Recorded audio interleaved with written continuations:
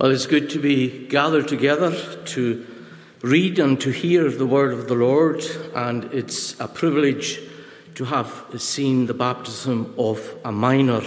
I'm not going to say a minor prophet, but he has a minor prophet's name, and we heard that. We thank the Lord for these children. Today we're going to continue our studies from the letter of James. Last week we had the first part of James chapter 5 down to verse 6 expounded for us, and part of today's meditation was borrowed by last week's preacher, but that was for a good reason. So I'm going to return the compliment and borrow a little from the previous verses that come before James 7. Before we read these words, let's ask God's blessing on his word. Our gracious Lord, we give thanks to you that you are the one who speaks to us, that your word is active and powerful and sharper than any two-edged sword. It reaches into the depths of our beings. And we pray, Lord, that as we seek to understand from your word today what you are saying to us, that we would be transformed even into the image of the Lord Jesus Christ, that Christ-likeness may increase in us. We pray that he would increase and that we would decrease. Hear us, we ask, in Jesus' name. Amen. Well, I'd like us just to read these few verses. We're going to be looking at verses 7 to 12. But I'd like to refer back to the previous section where the Lord's people were being oppressed and were being unjustly dealt with by those who are in power and in authority. This is James addressing these people from verse 6. We can read, "You have condemned, you have murdered the righteous person. He does not resist you. Be patient, therefore, brothers." Here is James changing his audience, as it were. "Be patient, therefore, brothers, until the coming of the Lord. See how the farmer waits for the precious fruit of the earth, being patient about it until it receives the early and the late rains. You also be patient. Establish your hearts, for the coming of the Lord is at hand. Do not grumble against one another, brothers, so that you may not be judged. Behold, the judge is standing at the door. As an example of suffering and patience, brothers, take the prophets who spoke in the name of the Lord. Behold, we consider those blessed who remain steadfast. You have heard of the steadfastness of Job, and you have seen the purpose of the Lord, how the Lord is compassionate and merciful. But above all, my brothers, do not swear either by heaven or by earth or by any other oath, but let your yes be yes and your no be no, so that you may not fall under condemnation." This is the word of the Lord. It's a question that arises when we read the letter of James, and we come to this part of it, towards the end of it, in fact, where the Lord's people have been experiencing suffering and some acute difficulty. The question arises for you and for me, and we have to address this to ourselves. Are you experiencing some kind of acute difficulty in your life right now? What's it like? What might be called suffering in your experience? What kind of hard circumstance are you going through right now, if there is one? Well, if there isn't, perhaps we ought to be thankful. But for the Lord's people, suffering seems to be part of their lives. As Paul writes to the Philippians, he reminds them that it is not only given for them to believe in the Lord Jesus Christ, but to suffer for them. So what should we do if we are in such a situation, if we're hemmed in, if we're weighed down, oppressed? And what should we not do? Well, the writer, James, here seems to be telling us to do certain things and to avoid doing other things. Going back to the passage, but particularly at the end of verse 6, isn't it interesting that before he addresses the brothers and sisters, the church, the Christians, he addresses those who are maligning them and mistreating them. He says about the Lord's people, he does not resist you. What a lesson that has to be for us when we are so prone to reacting in the wrong way, when oppression and difficulties come into our lives. And this, my friends, is not just for you out there, it's for the preacher as much as for anybody else. And I'm needing to hear what God is saying to us here as much as anybody with regard to this patience in suffering, as this section is in the ESV headed. Well, the first thing that we have here is at the end of verse 6, where there are certain things, principles, that are brought to our attention. And the first one is this non-resistance idea. Now, it's all tied in with patience, of course, but I just want to say a few words about that. And we notice in verses 4 and 5, though treated unjustly, we find, as we've read, that they're not reacting or retaliating against the Lord, as we're prone to do. Now, this non-resisting we find taught by the Lord Jesus and in Paul's letters. It's consistent with other parts of Scripture. And I'd like to just read briefly one of these parts of Scripture where it's quite clear in the Sermon on the Mount, where the Lord is teaching his audience as to how they should behave as subjects of the kingdom of heaven. In chapter 5 of Matthew's Gospel and at verse 38, words with which you may be familiar, but they're always challenging. You've heard that it was said, an eye for an eye and a tooth for a tooth. But I say to you, do not resist the one who is evil. Similar language being used there by the Lord Jesus Christ. But if anyone slaps you on the right cheek, turn to him the other also. And if anyone would sue you and take your tunic, let him have your cloak as well, and so on. So there we have an example from the Sermon on the Mount, and there are other passages in the New Testament particularly where this non-resistance is being echoed. For example, Romans 12 and at verse 19, Beloved, never avenge yourselves, but leave it to the wrath of God, for it is written, Vengeance is mine, I will repay, says the Lord. Now, at a human level, this is a very difficult situation to be in. Our tendency is to fight back or retaliate, punch back, if you want to put it that way. But the Lord is asking us not to be like the world, because this is a worldly attitude of mind. And what James is propagating here is that in their suffering, God is at work in his people through their suffering, developing them until he comes.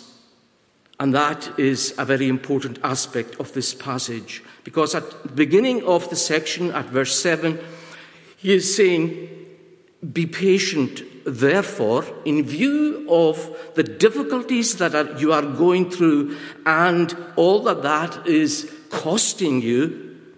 In spite of that, brothers, be patient.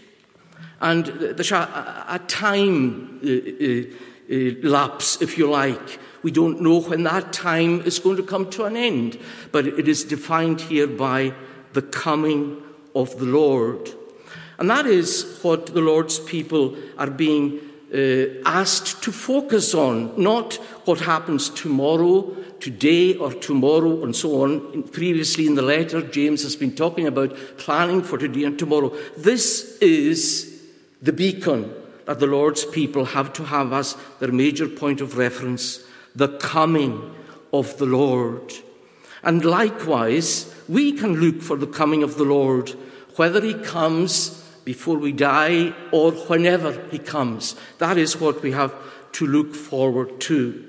And in the meantime, God is working out his character through the suffering of his people. And therefore, he asks us, secondly, to be patient. First, don't retaliate, don't resist, just be patient. And the word here is slightly different from what's found earlier in the letter in James 1 and verse 3. If you go back right to the beginning of the letter, count it all joy, my brothers, when you meet trials of various kinds, for you know that the testing of your faith produces steadfastness.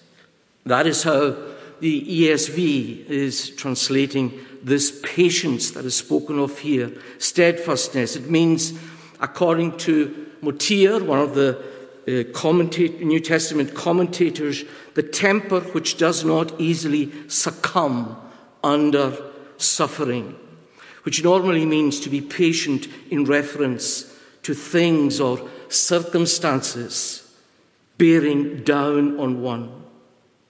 Now, it's interesting that the word that James uses here is different to what he uses in verse 1, which is a different Greek word, which means to suffer long suffering, self-restraint, which does not hastily retaliate against a wrong. It's this idea of not going off the rails. Just keep on down the middle path. Don't veer to the left or to the right.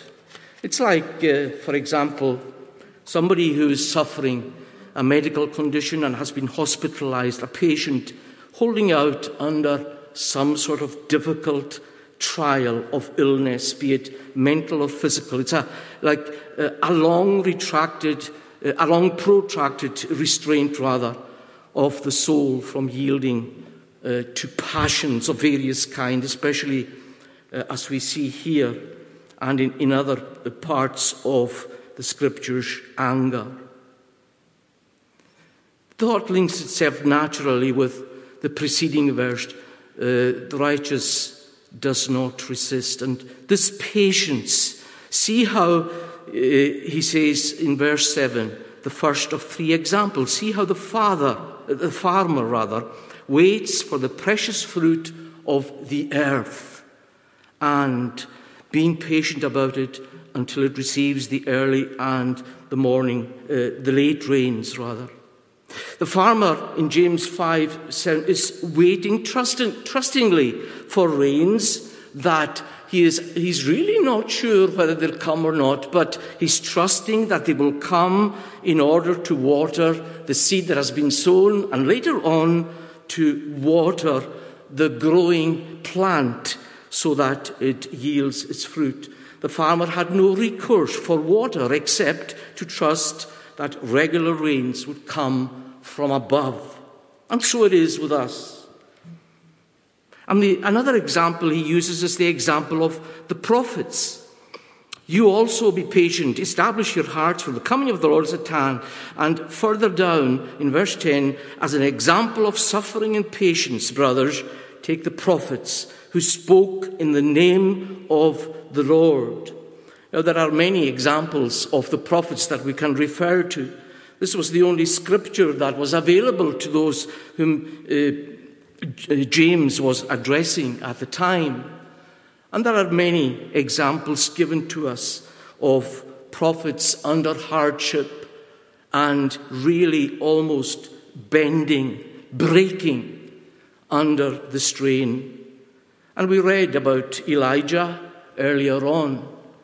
And, it's very comforting later on in this very chapter, in verse 17, Elijah is brought up before us as an example of a man of prayer. But what I like about James's description of Elijah is this. Elijah was a man with a nature like ours. Sometimes we forget about that.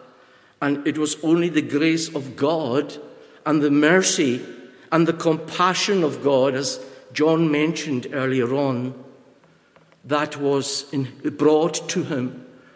He was running away He wanted to chuck it in. I've had enough. I can't take any more. But the Lord comes to him compassionately and says, Elijah, what are you doing here? Why are you running away?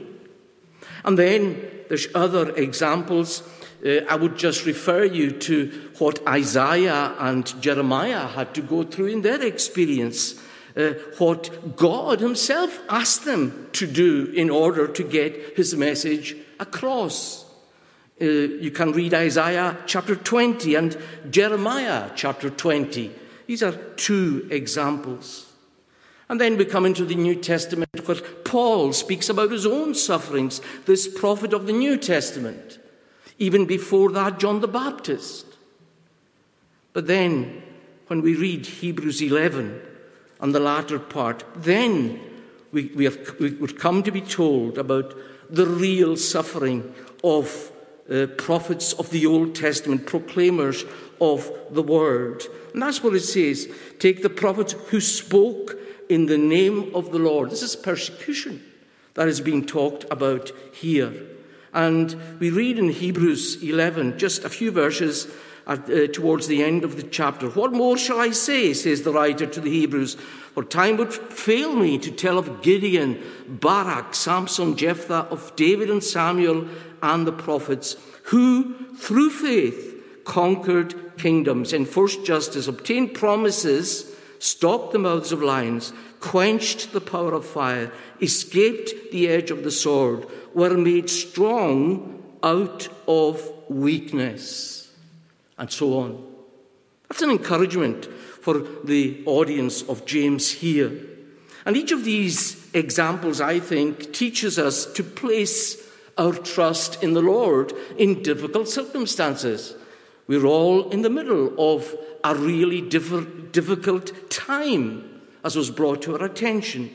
This COVID-19 pandemic has created challenges, not just for the world in general, but has created challenges for the Lord's people.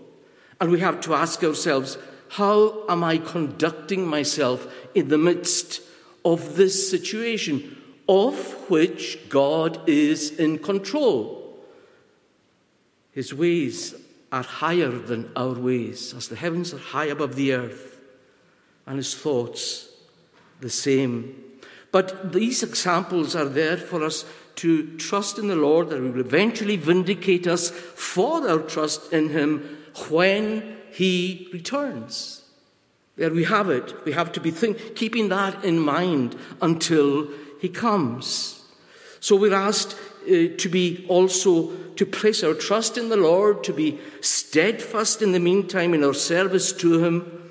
And of course, such patience or long-suffering, whatever you want to term it, is not easily acquired. And we can't find it in our own hearts. We have to go to another source to find that steadfastness, to find that strength that we need in times of difficulty. And I think James was making that very clear. There is a need to apply another principle. We have the not retaliate, not to be impatient, but to be patient. So there's non-retaliation, patience, and there's also establishing hearts. This is what he says here. You also be patient, in verse 8 of James 5, establish your hearts, and again, for the coming of the Lord, keeping this in focus all the time. How much you and I, my dear friends, need to have the coming of the Lord at the forefront of our attention. We're inclined to be very short-term people. Short-term in the sense of just looking ahead to what's going on this coming week. Diaries filled up maybe till the end of the year. But we have to go much, much beyond that. We don't know what a day nor an hour may bring forth, but it's the coming of the Lord that we have to keep in mind. He's coming as the just judge to give as people deserve. It's a solemn thought, but it encourages us to know that in our trust in the Lord Jesus Christ, we are judged because we are in him. And this is what the Lord's people need to be aware of all the time. Establish your hearts. I think the idea of the double-mindedness that is mentioned here in James's letter is being addressed. It's saying, don't be double-minded, but be single-minded. Establish your hearts. Strengthen your hearts. Find strength from your hearts. Afford stability to it. Up in Lyndhurst Avenue, that dark street in Lochee, in Dundee, they've been erecting new lampposts just over the past week. And it's quite interesting how they've got to dig down deep a hole through the pavement. They've got to break through, take away slabs or break through the tarmac and dig down deep. And then the lampposts are erected. And it's very interesting that each new lamppost stands firm and absolutely pointing vertically, I would assume perfectly. And that is the kind of steadfastness. We can use other illustrations of steadfastness. I take walks with Rosemary quite often to Camberdown Park, and you see trees there, and they're rooted deeply in the ground, and they're steadfast. And so that's the steadfastness, the firmness that James is talking about, establishing our heart. And it involves strengthening our hearts in a certain way. It's not by going out and finding comfort purely in the creation, although that is good in its own way. But we have to strengthen our hearts so as to be patient and not retaliate and so on against evil being done against us, against the Lord's people, if that is happening. And the key to establishing our hearts is nothing else, nothing other than the Word of God. That is where we find bread for life at a spiritual level, inwardly. It is the Word of God, the Old Testament and New Testament scriptures, which are the only rule to direct us how we may glorify God and enjoy Him. Our faith in God through the Word is made stronger. Our love for Him and for one another is deepened.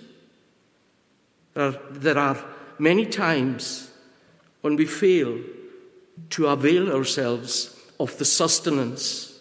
And God, like He did for Elijah, provides us nourishment through His Word, even in the most difficult of situations. Patience and strength to not resist is developed.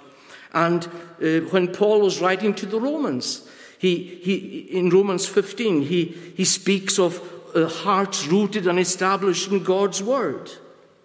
And that's what we have to do, to search the Scriptures and to find in them the Lord Himself. And talking about going through difficulties, surely the best example we have of suffering is in the suffering servant himself.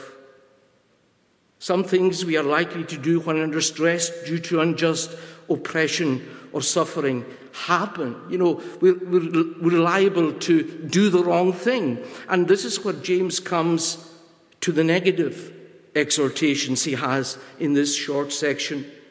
The first one is, don't grumble. Verse 9. Do not grumble against one another, brothers. Isn't it interesting that the grumbling or not doing of it is addressed to the Lord's people, to the Christians, in terms of their relationship with one another?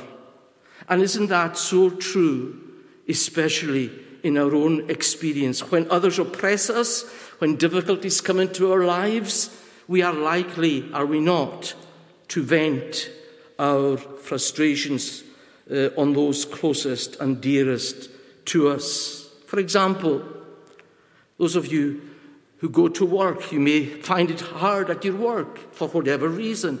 How often have you had a bad day at work and you take it out on your dearest, your nearest and dearest at home? And so it is with the Lord's family. We so often are bad to our brothers and sisters for no good reason. It cannot ever be justified. And brothers and sisters are likely to direct their frustrations, yes, this is the reality of it, towards each other when being oppressed or stretched or frustrated or annoyed or whatever it is. Fuses become short. May the Lord help us to shun grumbling. This was the experience of the children of Israel when they were on the wilderness journey. Poor Moses, what he had to tolerate. And he was desperate to have the Lord deal with the people in such a way as they didn't grumble. And this grumbling, it's very serious. You know, sometimes we take it, well, that was just a fit of, red mist that came down on me for a minute there. There's no excuse. And we're all guilty of it, if we're honest. The sin of grumbling is serious. Paul makes that clear for us when he was writing to the Corinthians, and he was equating the sin of grumbling with other sins, such as sexual immorality, things that are, in a very real sense, self-worship, idolatry, self-aggrandizement. But Paul reminds the Corinthians that they all drank the same spiritual drink, for they drank from the spiritual rock that followed them. And the rock was Christ. Here is the Lord Jesus being referred to in the context of the Lord's people in the Old Testament. Nevertheless, with most of them, God was not pleased, for they were overthrown in the wilderness. Is God pleased with you today? Is God pleased with me? How is my attitude really towards other people? It's very difficult for us at this time. When I look out here, I see people, I can't even see your faces. I don't know how you're feeling inside. I can't see you yawning either. But to be serious, the sin of grumbling is also serious. The same Lord who will judge those who oppress others will also judge those who murmur and grumble. Don't let the sins of others cause us to be condemned by our mistreatment of our brethren and sisters in the Lord. And as well as not to grumble, finally and briefly, I just want to make a mention of verses 12. Verse 12. Above all. I wonder why he says there, above all. Do not swear. Above all, I think there is love comes into the context of this. Remember, Paul writing to the Corinthians speaks of faith, hope, and love. The greatest of these is love. Above all, my brothers, out of love, we might say, do not swear either by heaven or by earth. Now, I'm not going into this in great depth because time has gone. This is something else one is likely to do when in trouble. And briefly, concisely, this means don't make rash promises. I can only bring up the example of Peter. And don't make rash undertakings. When he was asked if he was one of the followers of Christ, he swore that he wasn't, effectively making an oath to the effect that he did not know this man. Don't make rash promises, says James to his audience. Don't cross your heart. It's very easy for us to do various things in terms of making a promise or confirming something that we are going to do or going to overtake. And there's much more that one could say with regard to what was going on in the Old Testament in terms of, I'm not going into that because time doesn't allow us. Yes, in the early days of the New Testament, Jews were prone to swear in different fashions, making distinctions between oaths. But both Jesus and James condemn this distinction. The solution is to refrain from oaths altogether and stand by your word. The least said, we might say, the better. It's an interesting, just a short passage as we come to the end of our meditation today. A short passage from the book of Ecclesiastes, which speaks of the use of the mouth at the beginning of chapter 5. Guard your steps when you go to the house of God. To draw near to listen is better than to offer the sacrifice of fools, for they do not know that they are doing evil. Be not rash with your mouth, nor let your heart be hasty to utter a word before God. For God is in heaven, and you are on the earth. Therefore, let your words be few. And so on. So in times of oppression, hardship, difficulty, those who are God's children have to not resist, not retaliate. They've got to be patient, and they've got to establish their hearts.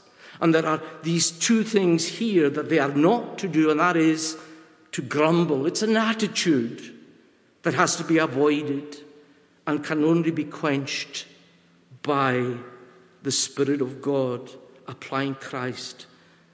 So in times of oppression, we have another powerful weapon in our arsenal, do we not? And that is prayer.